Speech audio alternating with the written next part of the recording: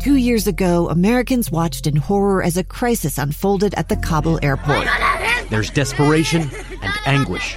More than 80,000 Afghans have since arrived in America, but this story is still unfolding. I'm Andrea Martin. In my new podcast, Stranger Becomes Neighbor, we'll find out what happens to these new arrivals in our communities. Who would help our newest neighbors? Follow us at kslpodcast.com, Apple Podcasts, or anywhere else you listen. The shootings in Grantsville. Special coverage on Live Mike with Lee Lonsberry. Welcome back to the program. I'm Lee Lonsberry. Live Mike is what we call this show. This is episode 25, a confession. We were going to play a rerun today. And then as these events unfolded over the weekend, we thought it inappropriate to step aside and take a day off when so much crucial and important information is coming and going. And so we all showed up. And we're here together with you to learn about these events. So we know some, and we today will learn more. At 1:30, Grantsville Police will host a press conference where they will hopefully answer many of the questions that you and I have about what really took place. Maybe we'll learn about motive. Maybe we'll learn about the ages and names of these victims. And maybe we'll learn about what this means to the community. As Grantsville is not very big a place, about 11,000 folks live out there. You know where it is. It's about 35 miles west of Salt Lake City. I drove out there this morning. I'll tell you about that in a second. Grantsville, it's not a very big place, and so as you later today at about 1:30, they estimate, when the Grantsville police officers stand up to the microphone and they tell the tale of what happened last Friday night when 4 members of the Grantsville community lost their lives, all members of the same family. And while their father recovers in the hospital after being shot, and while there is a teenager in custody, when the police officers, when they share the comments and disclose some of the new information we anticipate, know that who is speaking, they're not just folks behind a badge, they're not just folks in a uniform, they're not just folks who clock in and out each day and work and then turn it all off when they go home. Know that in this community of Grantsville, again, about 11,000 is all who live out there.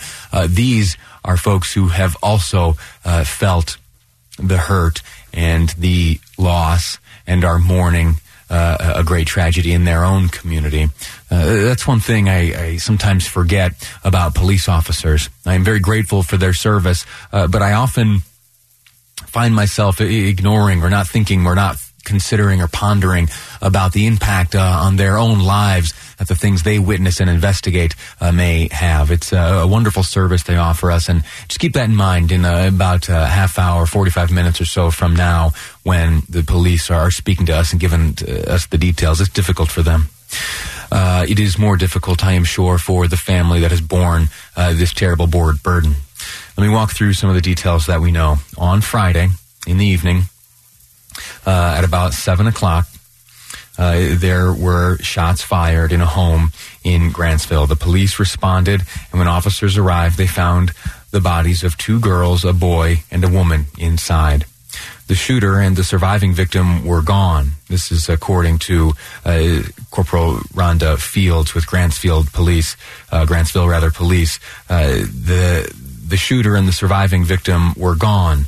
Authorities later discovered that a person who arrived at the house after the shooting drove the suspect and the surviving victim to a nearby hospital. He was there at the hospital that officers arrested the boy, and he is now facing 10 charges, including aggravated homicide. Again, that is according to Grantsville Police Corporal Rhonda Fields. She spoke to reporters and has been giving some information. She also will be part of the press conference, which takes place just after 1:30 today. We'll play it live here. Officials say that there is only one suspect, and that the relationship to the victims was not immediately clear. Now, you hearing this may feel you know something different, and if I'm honest, I am inclined to agree with you, but it's important in these moments to understand like the chain of custody when it comes to information. Social media has changed the way we learn about events such as these. There are members of the family who are active on social media. You'll notice that as I've been speaking to you throughout the name, I haven't used anyone's name. I haven't given the name of any victims. I believe we know the names of the victims, and yet while authorities have yet to release them, I am also withholding my own sharing of those names. That may change come 1:30, but that's how it is. In social media, folks are free and able to share whatever they want, and if I'm honest, they're likely right. They're almost certainly right, because the information is coming from folks who know this family. They know the victims. They know the suspect. They know their specific and unique needs right now. And in fact, there is a fundraiser for the family, and we will speak later on this program. Just before the press conference, we will speak to the organizer of that fundraiser, a woman named Patty. She'll join us over the phone and share with us the details for how you can help this family that has lost so much. So that's what we know so far, and it is at 1:30 that we expect to learn more. Now let me tell you about a little drive I took this morning. I couldn't sleep. I was thinking about this story. I was thinking about the family. And I got in my car and I started driving west. I got on I-80. I live in Salt Lake City. It was just over a half hour it took me to drive out there. I made my way west. Got off on the exit, took one of these back roads for a while, went past the turnoff to Stansbury Park, and made my way into Grantsville. I took a left onto the street where this crime was committed, and I pulled up down the street and I parked just in front of the home there on Eastmore Drive in Grantsville, and I saw the porch and I saw the windows and I saw the adornments from the holiday season, which are still hanging on the porch. Snowflakes, about 5 or 6 of them on white strings. And I was wondering to myself, again, knowing that 4 members of this family are now gone, 3 children and a mother, I wondered who hung those. And I wondered, and my heart kind of broke as I thought about next year, knowing that the highest likelihoods is that those snowflakes won't hang. I also noticed there's a bench there, one of those kind of decorative craft type benches that doubles as a storage.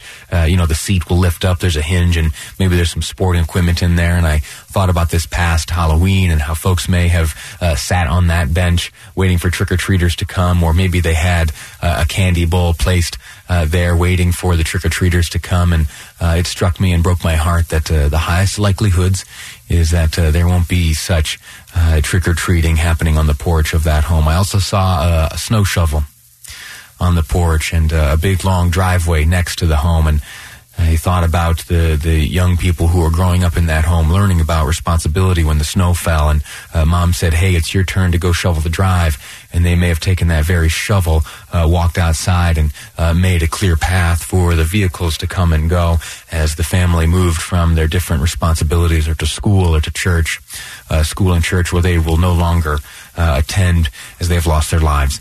I know that's very somber. I know these are dark things that I'm saying, and I apologize for that on this Monday morning when we otherwise would be celebrating the life and accomplishments of Martin Luther King. We will do some of that today. In fact, Janetta Williams will be joining us on the phone later on in the program to talk about the great things going on in this community today in celebration of the life and accomplishments of Dr. Martin Luther King Jr. There are other things happening as well. We will learn about some changes to school lunches that the president has called for, the end of a program started by Michelle Obama. We'll talk about those details. Also, there's some jobs coming to northern Utah. Northrop Grumman is going to expand some of their operations up there. I'm going to tell you all about what's going on there if we have time for that. And also, today we're going to talk about a little bit of history. There's a man whose name you may have heard. His name is Doris Miller. I'm going to tell you the story of Doris Miller later on in today's program, but we are from time to time going to dip into the sad details of what took place last Friday in Grantsville, Utah. The big updates will come at 1:30 when Grantsville Police Department hosts a press conference. We will learn also about a fundraiser organized to help the surviving members of this family as they look to cover funeral and medical expenses, expenses that you and I hope never to have to pay. But there are some folks now facing exactly those expenses. And Patty, she's going to call in, an organizer of this fundraiser, and tell us all about what the needs are and how you and I can help. That's all on today's program. Plenty left. We're also, producer Amy just handed me this piece of news. We're going to speak to the neighbor of the family here that has endured such a tragedy. Maybe we'll learn about some of those folks here coming up from the Grantsville community. That's next here on Live Mike. I'm Lee Lonsberry, and this is KSL News Radio.